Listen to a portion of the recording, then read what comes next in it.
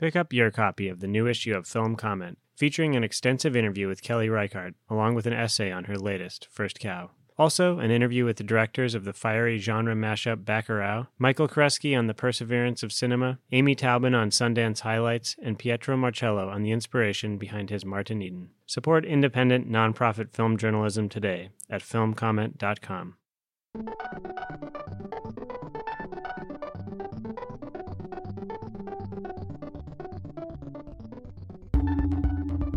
Welcome to the Film Comment Podcast. My name is Nicholas Rapold, and I'm the editor-in-chief of Film Comment. In more normal times, this week's podcast might have been a rep report, reviewing some of the riches screening in New York's art house theaters. I spent more happy hours than I could possibly count at those theaters, with certain years defined by landmark retrospectives and rare screenings of one sort or another. Film Comment has been lucky to count many of the programmers at these theaters as contributors to the magazine and the podcast. And so, for our latest episode, we check in with two keepers of the flame. Eric Hynes, curator at Museum of the Moving Image and writer of our Make It Real column on nonfiction, and Ashley Clark, director of film programming at BAM in Brooklyn. We talked about steering theaters through this difficult time and the movies that have kept them in good spirits. Fair warning, we talk about Tron. A little. Let's go to the conversation. Welcome to the Film Comment Podcast. My name is Nicholas Rapold. I'm the editor-in-chief of Film Comment, and this is another episode in our At Home series, where we're all stuck at home, so we torment you with extra podcast episodes in which we vent about being stuck at home and also, share a little bit about what we're watching. So it's hopefully actually a pleasurable experience. I'm just kidding, it is, except for the plague happening.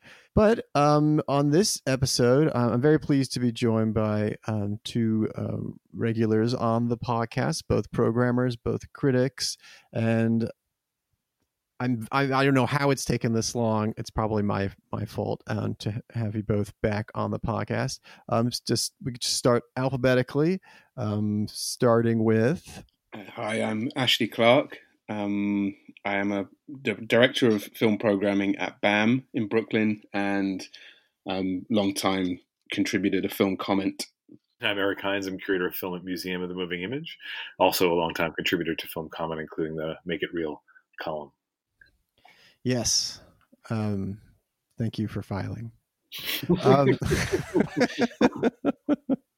You're welcome. So how are you guys doing? How are you coping? Or, well, I guess we'll pretend the movies are the way we're coping. We don't want to share what other methods you might have in case they're illicit, or maybe they're not. But Eric, what's the view like from where you're sitting, literally or figuratively? Well, I'm in East Williamsburg, Brooklyn. And yeah, I've been stuck in my apartment even more than most, I think, because I had not to get into too much, but I had sort of mild symptoms for a while there, which, to be extra cautious, meant that I wasn't going out of the house at all. And so on week 3 of that, feeling a bit better, which actually dovetails with my watching a bit more as well, because when you're not feeling well, I'm of the sort where I kind of just need to sit there and not feel well. I need to feel worse somehow. The ideas of the idea of making yourself feel better by watching something is just somehow a step too far. But anyway, these days, I'm sort of entrenched here. And in terms of watching, I went through a weird cycle of the last month or so, because it's exactly a month, I think, basically, since a lot of us were sent home permanently, or at least for the foreseeable future. And my first week, I couldn't watch much, but I found myself watching stand-up comedy, which is not something I normally do, just something that could be on, that I could sort of drift in or out, and maybe be transported by. And then I went through a phase of watching a lot of baseball, like full baseball games on YouTube, which there's a lot more than I ever imagined were available. I'm one of the proudest things I can say of the last couple of years is I've converted Londoner and cricketer and film critic Julian Allen to baseball, and so we do a lot of talking about baseball and watching of baseball. So we're virtually connecting and watching full games together. Isn't that a bit treasonous? Just out of interest. Why can't we have multiple interests? Why can't we? Well, I'm asking. I mean, I've never heard anything like it, but carry on. I mean, I'm impressed by it. He can speak to it himself, but he seems genuinely interested rather than judgmental of our sport, which it sounds like he might. Sounds like a trap to me. I don't know. But it's actually been a fantastic thing to be doing, but then also to be distracted by, to get random texts at usually very off hours for East Coast time when he's reacting to something going on in the 1996 World Series. So he's reacting as if this. Well, it is all new. He doesn't know. He has no idea. It's brand new. So it's wonderful. I mean, it's literally transporting, because not only is it not what's actually happening in front of me, but I'm able to sort of transport myself back to the moment where those things happen for me. So yeah, that's been wonderful. And yeah, I don't want to sort of like say everything at the moment, but yeah, but I've started to watch movies a little bit more the last week. Which I'm glad, and actually at the moment finally feel like, okay, I've been writing. I wrote for you, Nick, and I'm watching a bit too, which makes me feel like whatever work I can get done beyond the triage of my day job, maybe the next couple of weeks and months will harbor some productivity there. Yeah, I just realizing that for both of you, and Ash, you can talk a bit about how things are for you now, but both of you probably, Eric, First Look was kind of ran head on basically into the pandemic and its rise, and then Ash, I'm sure you've had to make some tough decisions as well. Tough in the moment, I think, but in retrospect, not even really decisions. Right. Such was the speed that everything moved. So, as you said, we're about a month out from when we were all sent packing, and it seemed like a big decision on the following Monday to pull the print calendar for our April-May programming, which was 99.9% done, just awaiting final sign-off. And that print production had a lot of good work gone into it, not least the programming itself, which was months and months in the making. So it was kind of disappointing, but we thought, well, look, we're probably going to lose some of the April programming, but we might be able to hang on to the end of May, which of course now looks ridiculous. And then we had to make the very difficult decision to cancel BAM Cinema Fest. In the early stages of this situation, I was thinking to myself, well, BAM Cinema Fest this year, June the 11th to the 22nd, that's 3 months away. That should be, not should be fine, but maybe there's a chance. And then obviously as the situation worsened, you have to factor in things like travel, get guest travel, guest accommodation, logistics, administration, and obviously you have to be pretty much set with everything a good 6 weeks before the thing begins. So that made absolute sense to cancel that as well. So to begin with, it was a shock, and it was difficult to cancel or postpone that work, and it's been a mixed bag afterwards, kind of emotionally. There's been the obvious understanding that it had to happen. Then there's been the kind of grieving process of losing that work, but at the same time understanding that much, much bigger things are happening, and you don't want to fall into that trap of getting too indulgent when the stakes are so much higher. But you also have to leave yourself the room to mourn the work that you've put into it. Now, none of us do this particular line of work to be millionaires. We put a lot of time and effort and love into working with filmmakers and communicating with our audiences, and trying to push for the idea that it's still controversial in some circles that cinema is a real art form. So we still have to fight for that. It's incredibly frustrating, and we're going to have to fight for that even harder at the other end when people are going to be thinking twice about coming back into these spaces. So all of these things are happening in my mind at once. In addition to that, pivoting, so to speak, pivoting to video, looking at our programming through what's available to us, working online. I think I've written a little bit in an interview for Film Comment about working with distributor Kino Lorber. We've worked with a bunch of other distributors who've been very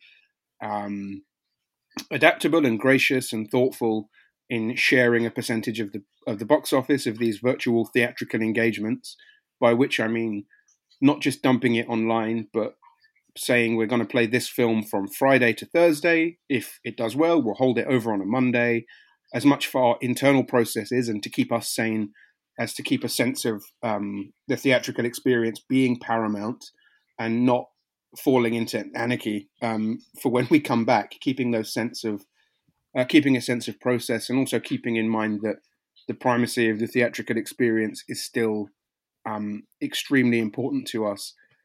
Personally, I live in downtown Jersey City. I'm in my little Skype, Zoom writing nook, where only last night I took the advice of filmmaker Tom Ford in his New York Times column of how to look good on Skype, but it didn't really work, and I was instructed by our tech person in a Skype Q&A to change the setup. So question everything you read. But we've been doing a bunch of like Zoom Q&As with filmmakers, which has been really great. It's helped to keep us in contact with our audience, and just technically it's an interesting challenge and how it works. But that's been something that's kept me upbeat. We did a great one, and my colleague Jesse conducted it with Giuliano Dornelis and Kleber Mendonça Filho and the wonderful Udo Kier for Bacurau, which was a really riotous occasion with Udo's prominent artwork in the background displaying two pigs engaged in an unspeakable act. And not an unspeakable act, a basic loving act, should I say. And he told us that it was called Making Bacon. So if it wasn't for this whole situation, we'd have never found that out. So I'm grateful for small mercies. I've been trying to watch, catch up on stuff that I've missed. So I know you guys have spoken about Jacques Tati's Playtime, which I'd somehow never watched before, but caught it on the Criterion channel, which has been a godsend. My wife and I have taken to alternating picks, one night after the other, which gets rid of the usual rows. And it's been a lot more of a streamlined process. I've also been playing a hell of a lot of FIFA, the soccer game on the PlayStation 4, and getting very emotionally invested in it. Eric spoke about baseball and about Julian's Damascene conversion to baseball from a different time zone. But I think one of the things normally when you're sick or when you have a period off, you've at least got the sport to fall back on, so you can watch the football or the soccer, on a Saturday. But we can't even do that. So simulating it and on the PlayStation and screaming at the television and scaring the neighbors has been a pastime of mine. And I've almost got round to the point of taking out my bass guitar, at which point it's really all over for the neighbors. So if they listen to this podcast, they'll know what's coming. Otherwise, it will be a surprise. Do you have any particular standbys that you think you're going to be playing just as a preview? I can only play Rapper's Delight. So for the time being, that's what they can look forward to. Well, we'll have to regroup for that because I do want to have that recorded for posterity. Okay.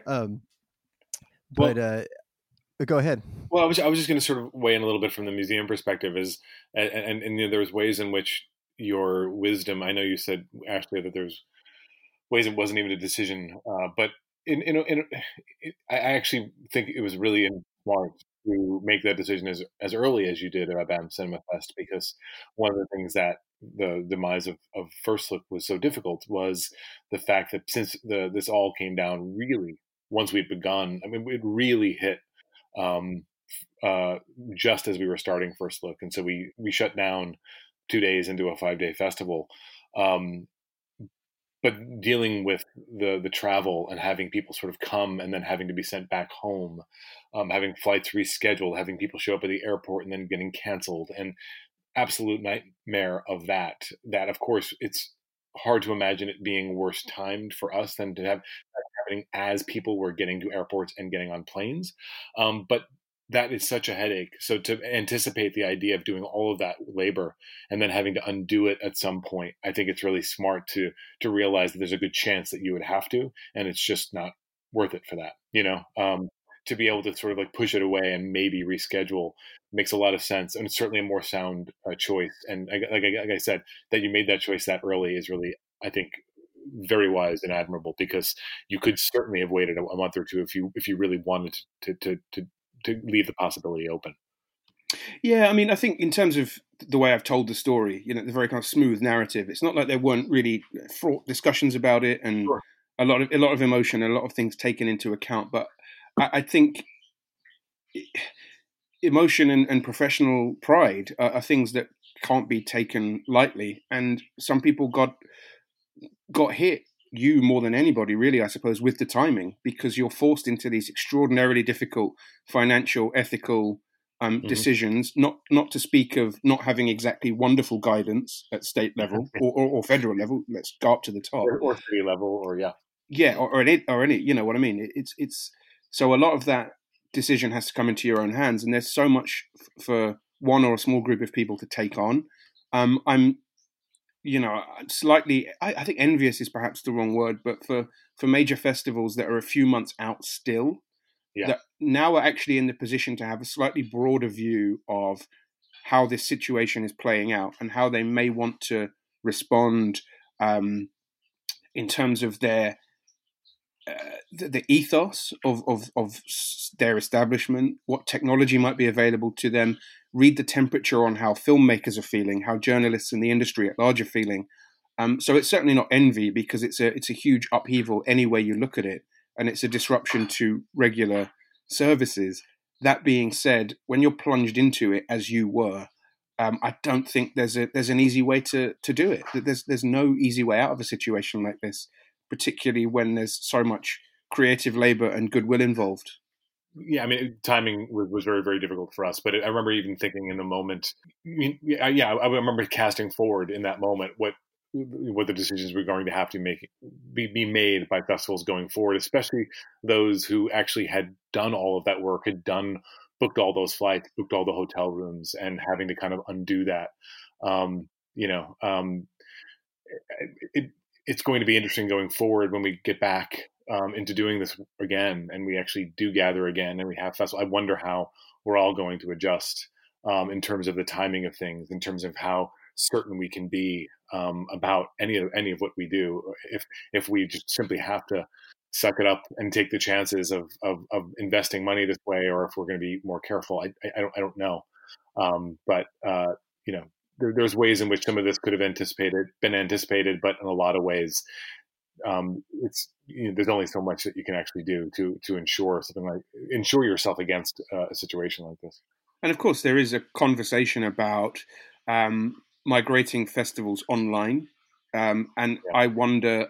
I'm interested to continue monitoring that and continuing to speak to filmmakers about how they feel about it, because often the most beautiful thing for a filmmaker is to share that film with an audience. Oh yeah. In the theatrical space, and it's the whole experiential thing after the fact, meeting people, communing, sharing ideas, going out and having a drink afterwards, and really sharing your work in that sacred space. So I think that there's a lot of discussion to be had about temporary fixes and or major ideological shifts and practical shifts of how these things happen.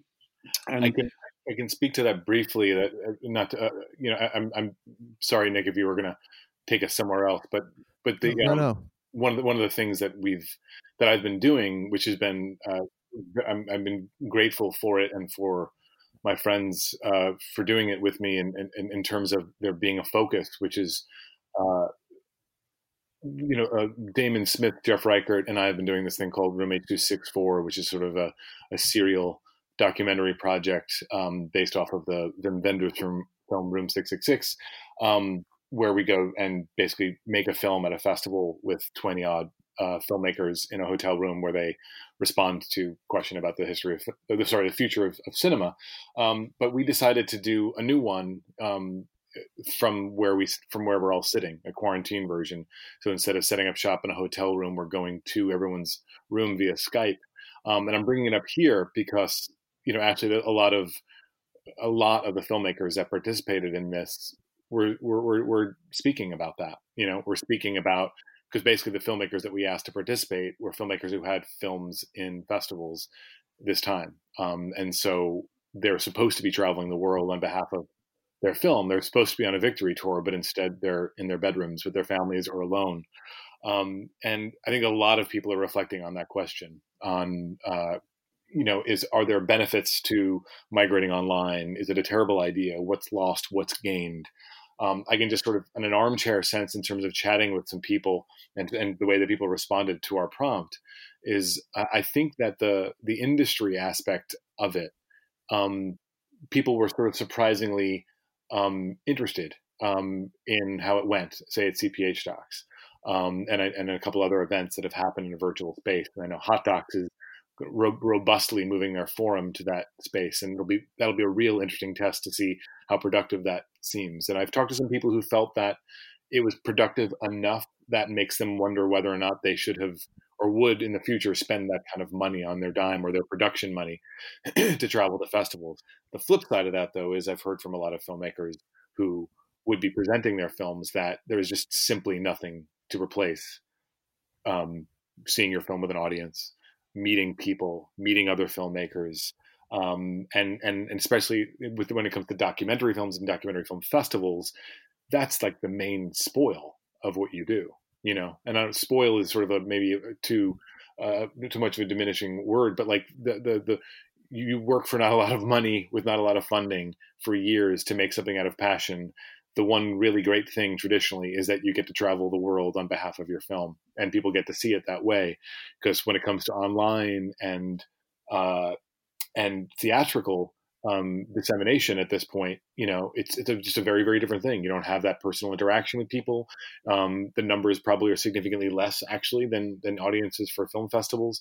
So it's a good moment for us to be reflecting on what we do and how we do it and how we might be able to adjust to the reality of the world. But it's hard not to think that for filmmakers and for films that benefit most from film festivals, nothing that we're doing online is going to truly adequately replace that. And I think practically speaking and emotionally, absolutely. And I mean, looking at how things may or may not change in the future, I'm curious how each of you are thinking about just fostering community, because I think what each institution has done so well is really cultivating that and finding programming that is so, really gets people engaged and coming out in great numbers. And I'm curious, how does the future, in as much as we can, plan for it at all, how are you thinking about getting people excited again to gather in groups or, come back to cinemas? Is that affecting the kind of programming or planning you're doing down the line? Let's just say the fall, at least. It's a good question, and one that I couldn't give any kind of concrete answer to, because I'm almost not in that stage yet. I'm not. I obviously have a number of programs that I was scheduled to be working on in the fall, in 21. We just need to see where the land lies in terms of how people come back, what kind of patterns, rather than looking at how we can bring people back.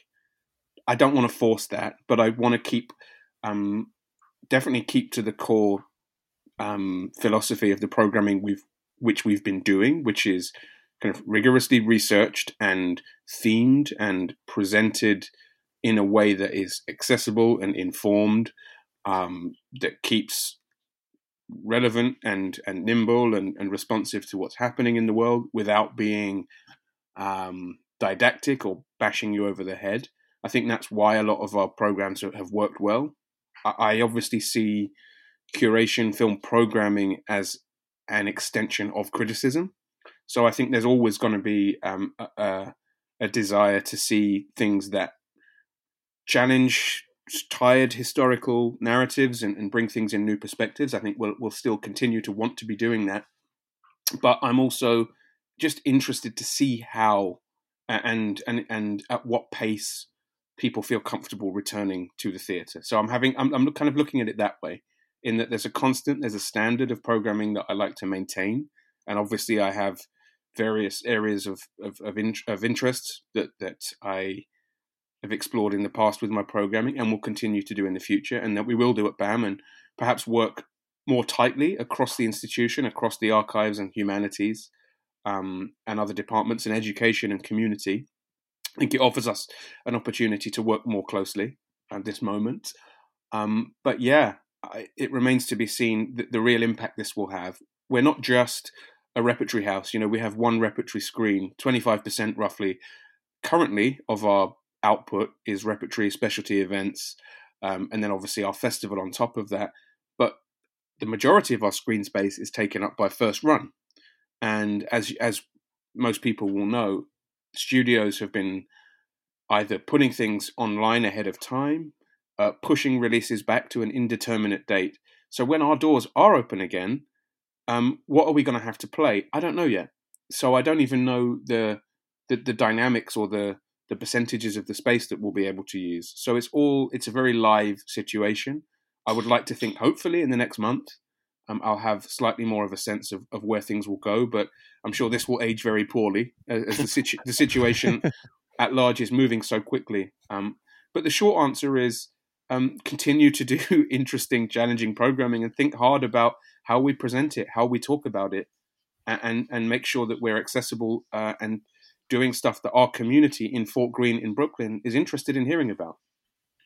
Yeah, and I also feel like I'm probably a month away from being able to have a real decent response on this, because thinking about what our programming might look like, thinking about what engaging audiences and bringing audiences back might look like, sort of involves getting us back to a point where we are restoring our staff, and I have a team of people to sort of work towards that, and that's got to begin before we get to a point of reopening, and that goes on for our museum, I think, for a lot of other institutions. So sort of to have a vision for that, it's going to start. I probably will be over the next couple of weeks thinking about that a little bit more seriously, especially if there's some kind of diminished rate of infection here in our city. In the meantime, like we're doing a lot of thinking, and Ashley talked about this in terms of BAM, thinking about who we are online. And I think thinking about audience and how much of our audience migrates to that space and how much does not, how much audience exists beyond what our normal, museum audience might be, and how to engage them. We're doing a lot of questioning around that, which I think will benefit us. And I don't think of it as silver lining, because I don't think there is one, but I do think that there is something about the thinking that we're being forced to do here that will benefit us when we do reopen. So I'm concentrating on that at the moment. But then, yeah, in terms of what we do when we reopen, I think a lot of in terms of the museum, we were less than 2 months into our 2001: A Space Odyssey exhibition, and a lot of ambitious programming associated with that, and some of my favorite programming that was to come. And so in a real immediate sense, like whenever we open, if we still have that exhibition and whether or not I can still do programming associated with that, that's sort of the most tangible question that I have in terms of what it looks like at the museum. And also, I just wanted to kind of jump on that, as when you talked about the silver lining, which isn't really a silver lining, but absolutely giving a chance to reassess your working practices and exactly how you're conducting what you're doing. This pause moment does offer a chance for reflection. And in terms of the online stuff, we have to be aware that we're already in a kind of sea of content, it's a case of just because you can doesn't mean you should. So we're not trying to overdo it on that front, just to say, look, we're busy, we're still working, we're still doing stuff. We're still trying to think about the stuff we're putting online in line with our overall curatorial vision and really tailoring what we're offering to that. But I think this is also a chance to reflect and to really talk to colleagues, do things like this, which are really fun and useful. And as we broadcast from the void, these things are definitely these are conversations that need to be happening across the industry. New York's obviously the epicenter of this crisis, so our own institutions are going to be hit in a very different way. But that doesn't mean that we can't reach out to colleagues, not just across this nation, but around the world as well. And it's a good chance to knowledge share, think about what practices are working, what isn't, and also in terms of self-care, how people are looking after themselves and not going crazy at this time, because it's a very difficult moment to keep a sense of any kind of equilibrium. Not that there should be an expectation that you should keep a sense of equilibrium in a pandemic, because it's not really as straightforward as that. But this is, again, an opportunity to sit down and think and talk and discuss and reflect. And that's one, to close the loop on that. Not quite silver lining, but it's something. Yeah. Pick up your copy of the new issue of Film Comment, featuring an extensive interview with Kelly Reichardt, along with an essay on her latest, First Cow. Also, an interview with the directors of the fiery genre mashup Bacurau, Jay Hoberman on Thomas Heiss's essay film Heimat is a Space in Time, Michael Kresge on the perseverance of cinema, Amy Taubin on Sundance highlights, and Pietro Marcello on the inspiration behind his Martin Eden. Plus, Spike Lee's trusted costume designer Ruth E. Carter, Isabelle Huppert in Lulu, George Romero's Lost Film, and much more. Support independent, nonprofit film journalism today at filmcomment.com. Well, in terms of, you mentioned, Ash, self-care, for me, certainly a certain amount of that is a certain enjoyment in just seeing whatever the hell comes my way instead of having to be as disciplined as one is usually. Eric, I don't want to put you on the spot, but when we were talking before, you did mention an 80s film that I thought actually kind of made me want to see it again now. I was thinking about, I found myself putting in DVDs in a way that I have obviously tons of them, as most of us do, but I actually am more apt to watch screeners that I have to watch for work or do something on a streaming service more readily than I put in a DVD. But I find myself putting in DVDs, and that made me think about actually how I'd be interested in watching. I have tons of VHS tapes as well, but discovered that my VHS player, my VCR is definitely not functional. So I have to replace that. And what I actually was going to put in was the first ever VHS tape that my family had, which is a VHS tape with 3 movies on it. The long play mode. So 6 hours of movie was on the first tape that we ever received, duped by my brother's 5th grade teacher, actually. A lot of illegality happening in the Board of Ed, apparently, in the early 80s. And the tape had 3 movies. It had Star Trek II, The Wrath of Khan. It had Poltergeist, great viewing for an 8-year-old, and Tron.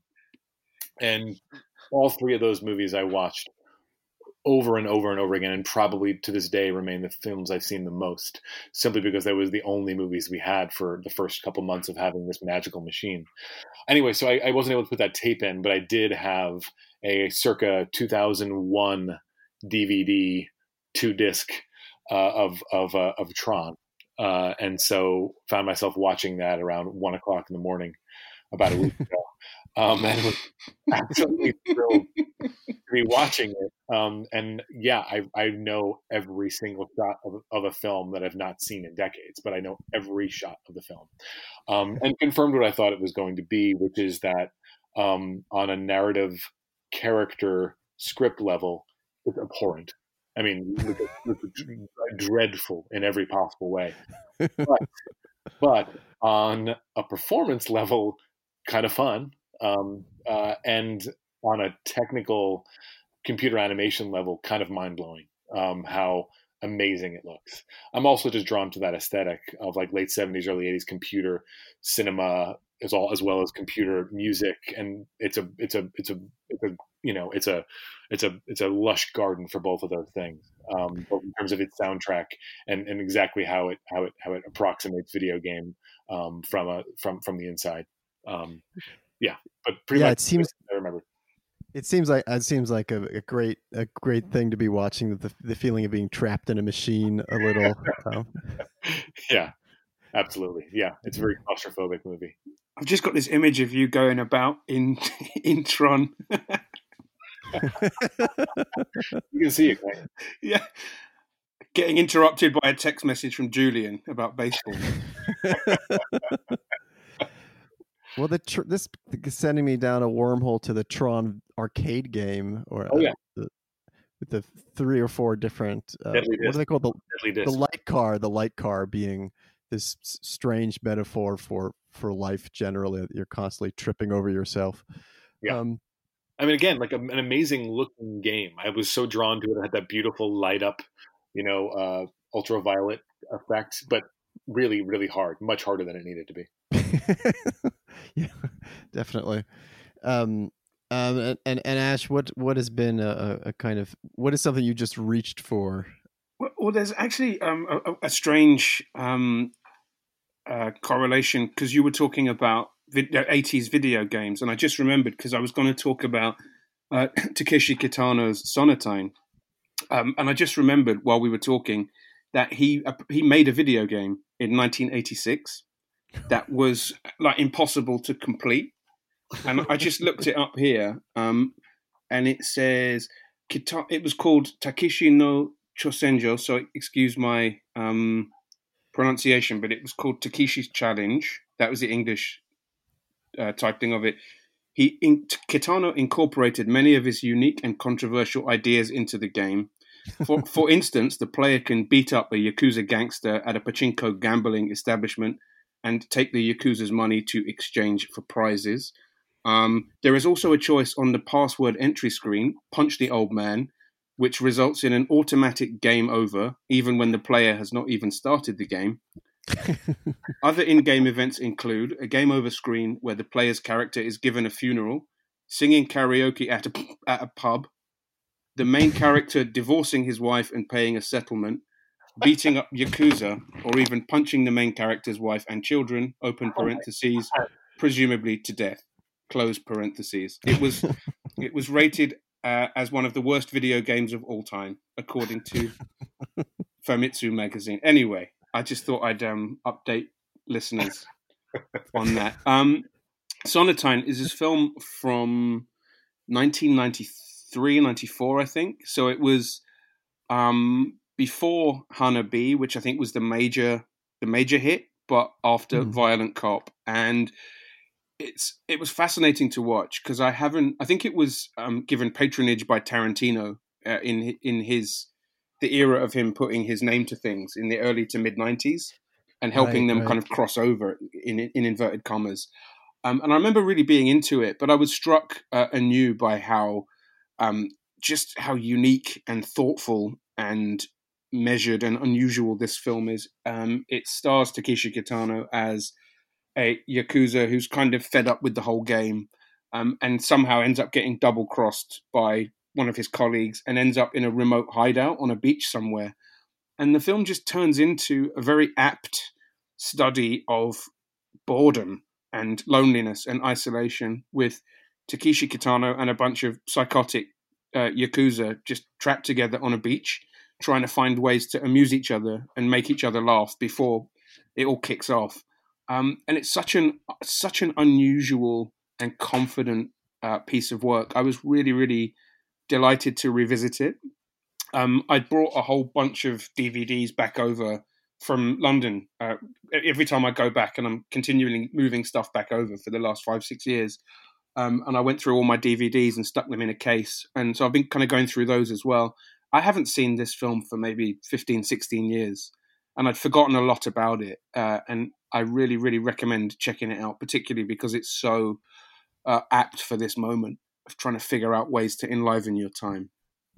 Yeah, I remember seeing that when it came out, and I mean, I think I was in high school, and I can't really say I entirely understood what I was watching, and I always think that's usually a sign that something was interesting was happening. I think I was also just at that moment where I was understanding that not understanding what you're watching might be a sign of something interesting. It's not a bad thing, and it's a really smart combination of very wry and sardonic, but it's also deeply felt, which was a tough ask, especially in that era of. I think this film probably came out before Pulp Fiction. This was 93, but post Reservoir Dogs, and there was a whole boom of like postmodern.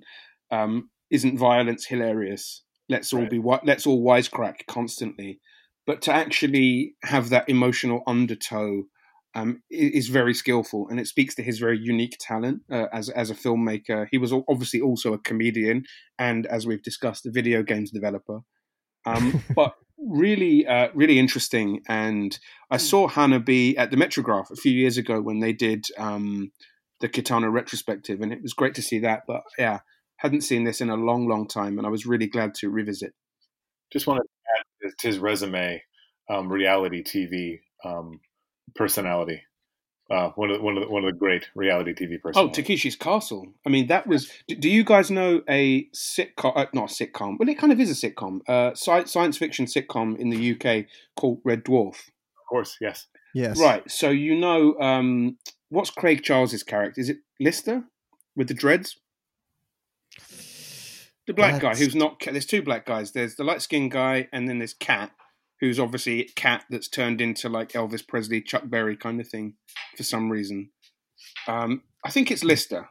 But anyway, he's played by Craig Charles, who did the UK voiceover for Takeshi's Castle, which I grew up watching. So, wow. Yeah. Yes, and he also did Robot Wars as well. We're really delving our childhoods here. I think that's another knock-on effect of this. I feel like Uncle Rico in Napoleon Dynamite. Like, I just want to go back. Sure. No, anywhere but here, really. Yeah. Because here is unrelenting, so you got to find another place to be. Dave Lister. Yeah, there you go. Lister, I was right. And it's also interesting that you mentioned that this is, I think that was probably a Tarantino Presents film, Son of Time, but I can't remember. That reminds me of another one of those that I saw then, which was Switchblade Sisters. Mm-hmm.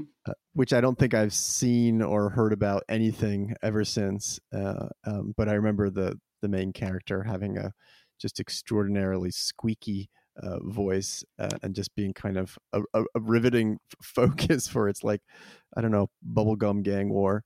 But that's also sending me back to an earlier era of kind of compulsive, or rather obsessive, movie going. I mean, for my money, I'm trying to think what I've seen. First, I also want to mention that Eric, you said that Wrath of Khan was on your threefer VHS tape. For some reason, I too have a 2-in-1 Betamax tape with Star Trek Wrath of Khan on it, and on the other side, I believe, is one of the Meatballs movies. Probably two, right? Because I feel like early 80s was Meatballs. I think you're right.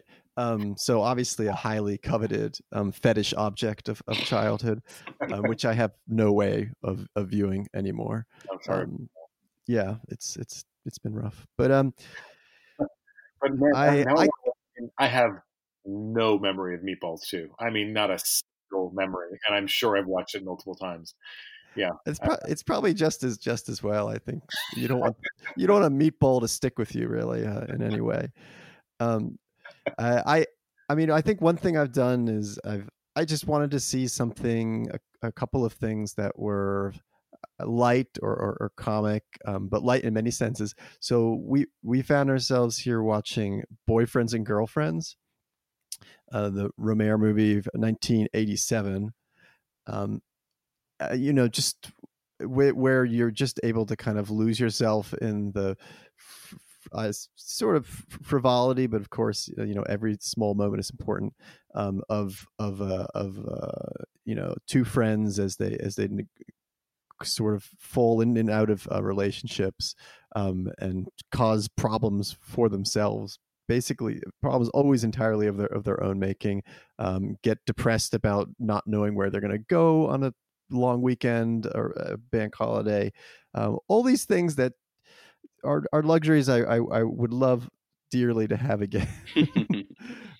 So that was one thing. Also, I finally watched a Preston Sturges movie that I'd been kind of saving, like in case of emergency, break glass, and I think this was the emergency finally. And that is The Beautiful Blonde from Bashful Bend, which is a pretty maligned Sturges movie with Betty Grable. That's where she plays a 6-shooter, just slash like dance hall performer, slash turns into like a school teacher when she has to flee town after shooting a judge in the bottom. So it has the usual kind of Sturgis madcap, plotting, but it's really as if it's just like in a lower gear. It's like it's just second gear or first gear throughout it, which is a strange thing because I think I talked on this podcast about seeing the Great McGinty again after a long time. So it's odd. It's also all in color, so you get to see his usual cast of characters. I'm kind of blanking on the names, but is usually rogues gallery of character actors, all in color, and somehow that was jarring.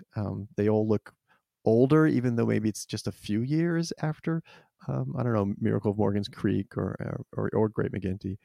So that was kind of a bittersweet viewing, but absolutely silly, and has Sterling Holloway and another redheaded guy playing just the most lurid cartoon, horrible, bullies, class bullies. It's actually turns my stomach a little to think of them. They're, I mean, if you want to look it up, they're like turned up to past 11, up to like 300. It almost upends the entire movie. It's so bizarre. But they smoke and drink in class, etc. And I don't know. But so that was definitely another kind of simple pleasure, just in the sense that she's just trying to wrangle some kids, and none of it makes any sense, and there's no attempt to make any of it make any sense. I saw a great thing that I was looking forward to for a long time, but had not found the time. But was Wildwood, New Jersey, which was extremely poignant in terms of being able to be outside. But this is a film from 1994, directed by Ruth Lightman and Carol Weeks Cassidy, and it's just this very straightforward, very empathetic documentary where these filmmakers go down the boardwalk in Wildwood, New Jersey, and talk to these girls for the film lasts about an hour, and it's just lots of very candid, very sensitive interviews with these girls about their experiences, aspirations, hopes. It's extremely moving. It's got kind of, obviously not in terms of milieu or content, but style, Paris is Burning vibes, just in terms of the candidness of the way that the subjects or the characters are speaking. And I found it really moving, not just because it spoke to a life where you can actually go out. But yeah, I thought it was great. And I did speak briefly to Eric about it, who I know is a fan. Yes, significant. Yeah. And a fan, but also because the era captured there is an era where I was spending a lot of time in Wildwood, New Jersey. So there's an extra level of power for that film as a document. I love that movie. I just also love how they're all so proud of their rituals and their community and everything. It's so rare to see that actually be captured in that way. And also, I guess I forgot to mention, I mean, I also like that it's young women and teenagers, just Ash, as you said, talking very candidly about their lives and also just getting into fights, which is great as well. We've just started watching / rewatching My So-Called Life. Oh, wow. So I mean, yeah, that's really, I don't know. It's such a pleasure to hear about Wildwood, New Jersey right now as well. Was it just you couldn't get enough Jared Leto? Is that what brought you in? Yeah, I mean, it's when you're addicted to something like that, to someone like that, there's only so much deprivation you can take. Didn't he come back from he didn't know that the pandemic was happening. He was like, he was like at Burning Man or something, and was like, "Yo." he was on some retreat. Yes, a retreat where all his fans can spend time with him while he's in a muumuu. That's when he came back. It wasn't just like he was under a rock. He was actually leading a cultish retreat. Wait, really? Oh yeah. Look it up, man. Nick's furious that he wasn't invited. Oh God, yeah. So far, he's just sort of the dull heartthrobs that hasn't really been fleshed out yet. But God, okay. Yeah, I remember distinctly when that show began. Yeah. Yeah. But speaking of television, I mean, I cannot recommend highly. I can't recommend higher. The Poor Man's TCM, the Movies Network. You mean movies? Movies! Exclamation point! Which I think is like 5.2 on your antenna dial. Because I really love. Because I wind up getting immobilized by choice from streaming networks and the lists of films that I want to see, the piles of DVDs that I have to figure out which one is worth my time. But I'm still old enough, I think, to derive a lot of pleasure and distraction from just turning on the television. Whatever happens to be on is something that I'll spend a little time with, and that network never fails. Between showing very, very good films and also like very obscure films that nobody's choosing to show right now, I get a lot out of it. So like last night, deep into the evening, because I've not been sleeping especially well, they have their Thursday noir ritual, and they showed like Murder by Contract and Scarlet Street one after the other. And I was thinking about when you were talking about the Takano film, Murder by Contract, actually, from what I saw of it, I saw about an hour's worth. There's a whole sequence where the gangsters are kind of killing time, going to movies together and stuff. And it made me think about that. I'm actually would be curious to know if that was actually something that he had seen as inspiration. Not that it's like as much of a feature of the film, but it's definitely in a lane that you don't see very often travel down. Anyway, but movies! Exclamation point. I was just going to quickly say, just in terms of influence, another thing I watched was Lady Snowblood, which I'd not seen before, by Toshiya Fujita, and it was kind of amazing to see the extent to which it had been an influence on Kill Bill. In a similar way to like when you're watching Joker, and the extent to which it quotes King of Comedy and Taxi Driver. And you're actually having to ask yourself where the homage rip-off line is. This is like the least breaking news thing anybody could ever say on a film podcast. This has been litigated and relitigated, but just having never seen Lady Snowblood, I was kind of startled by that. But where that line of influence, homage, and outright thievery, but it's an interesting one. Yeah, I mean it is such an interesting. Also, the question of when that sort of like personality, the video store savant who's like smuggling rarities to you, and then if they become a filmmaker, is kind of able to pick and cherry pick these things, and it's all on the up and up, because they've kind of reframed it.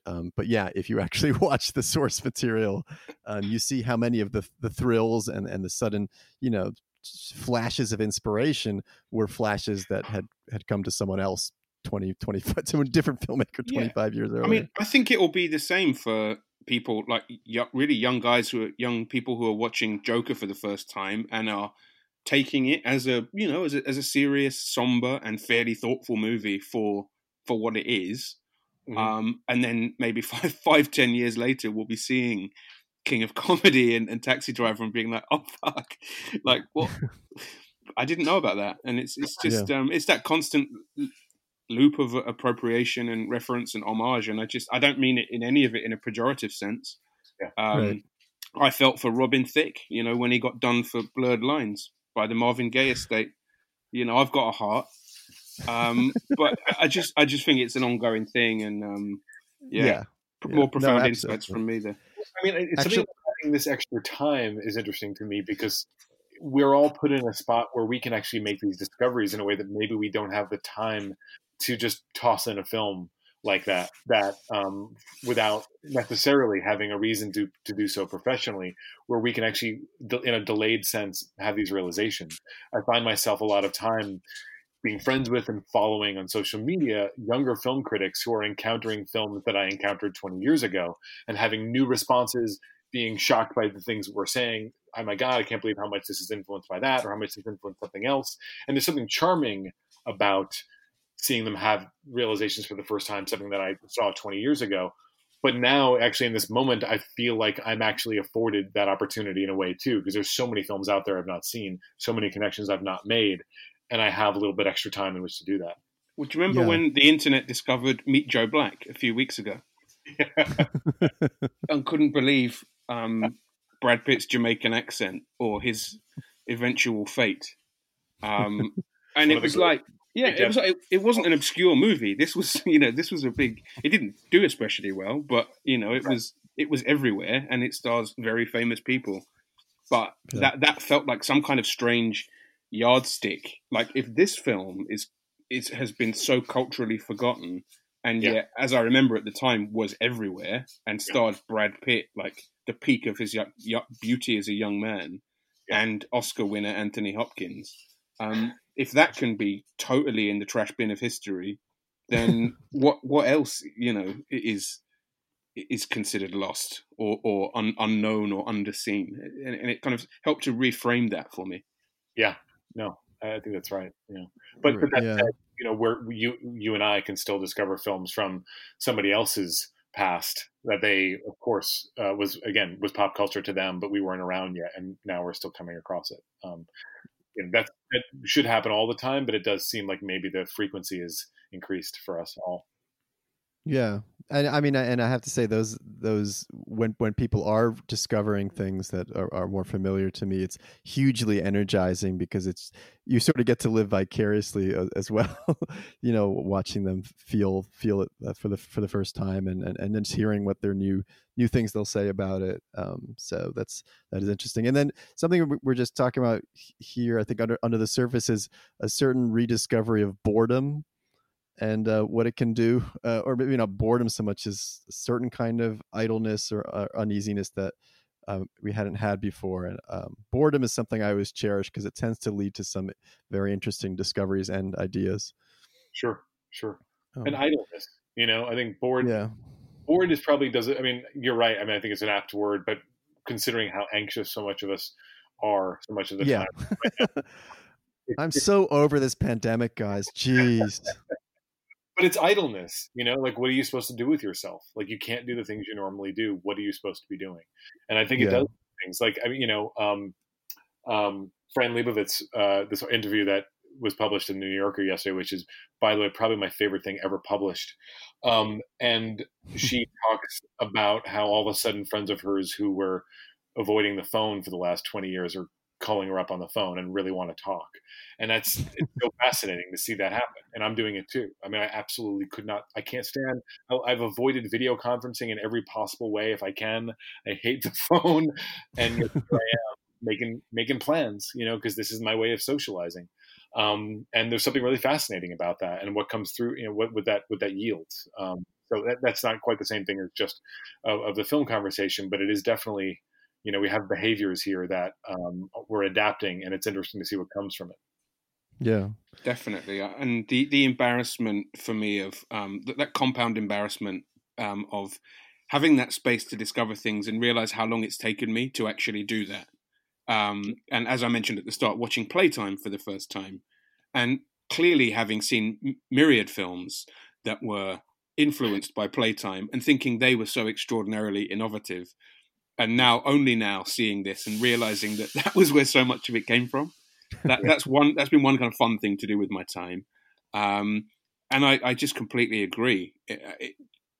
This whole situation has warped my sense of time and productivity and what I'm doing and what I should be doing and how I fill the day. And it's been a really, there's no easy answer or no one answer to it, but it's just been a fascinating not to sound glib, given the overall context of everything, but it's been a strange self-discovery process in terms of how you want to connect with people.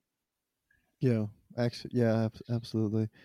Actually, Ash, now I one of the things I've been putting off for a while was rewatching Bamboozled on the wonderful Criterion edition. So I actually watched you, which is I don't usually get to say on this podcast. But yeah, that was great. Can I tell you one quick thing about that? Sure.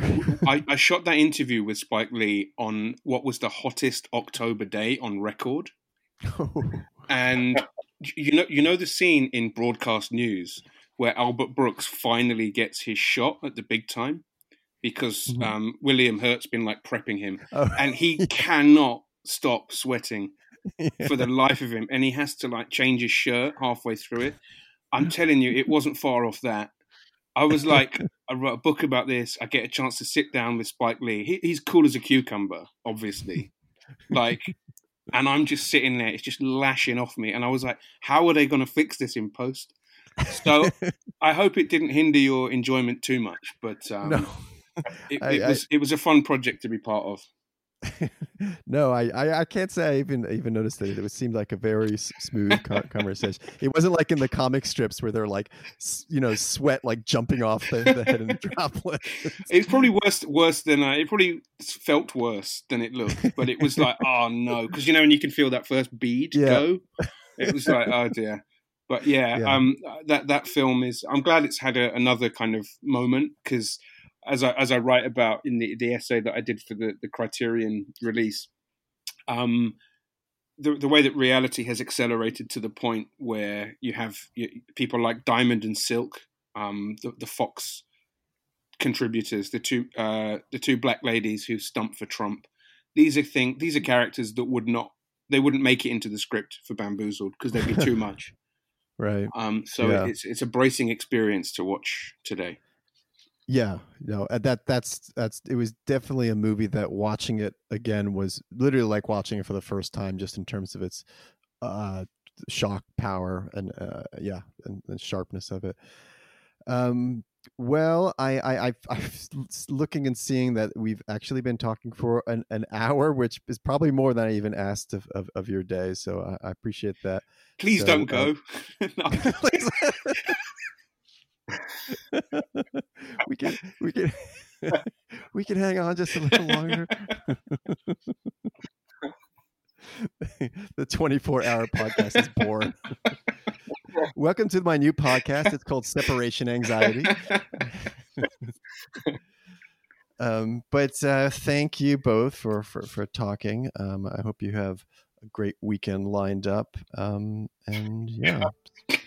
Wait, I'm out there. Parties lined up. Yep, I'm sure. But I'll see you both on the other side, and I'm sure we'll be talking again soon. Thanks for having me, Nick. Thanks, Nick. Thank you. Bye-bye. You've been listening to the Film Comment Podcast with music by Greg Einge. You can subscribe to this podcast on iTunes, Google Play, or Stitcher.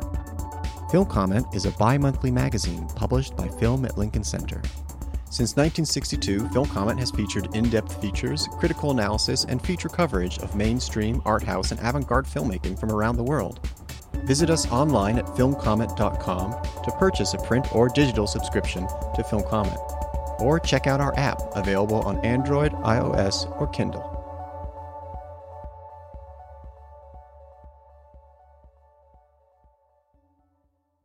Pick up your copy of the new issue of Film Comment, featuring an extensive interview with Kelly Reichardt, along with an essay on her latest, First Cow. Also, an interview with the directors of the fiery genre mashup Bacurau, Michael Koreski on the perseverance of cinema, Amy Taubin on Sundance highlights, and Pietro Marcello on the inspiration behind his Martin Eden. Support independent, nonprofit film journalism today at filmcomment.com.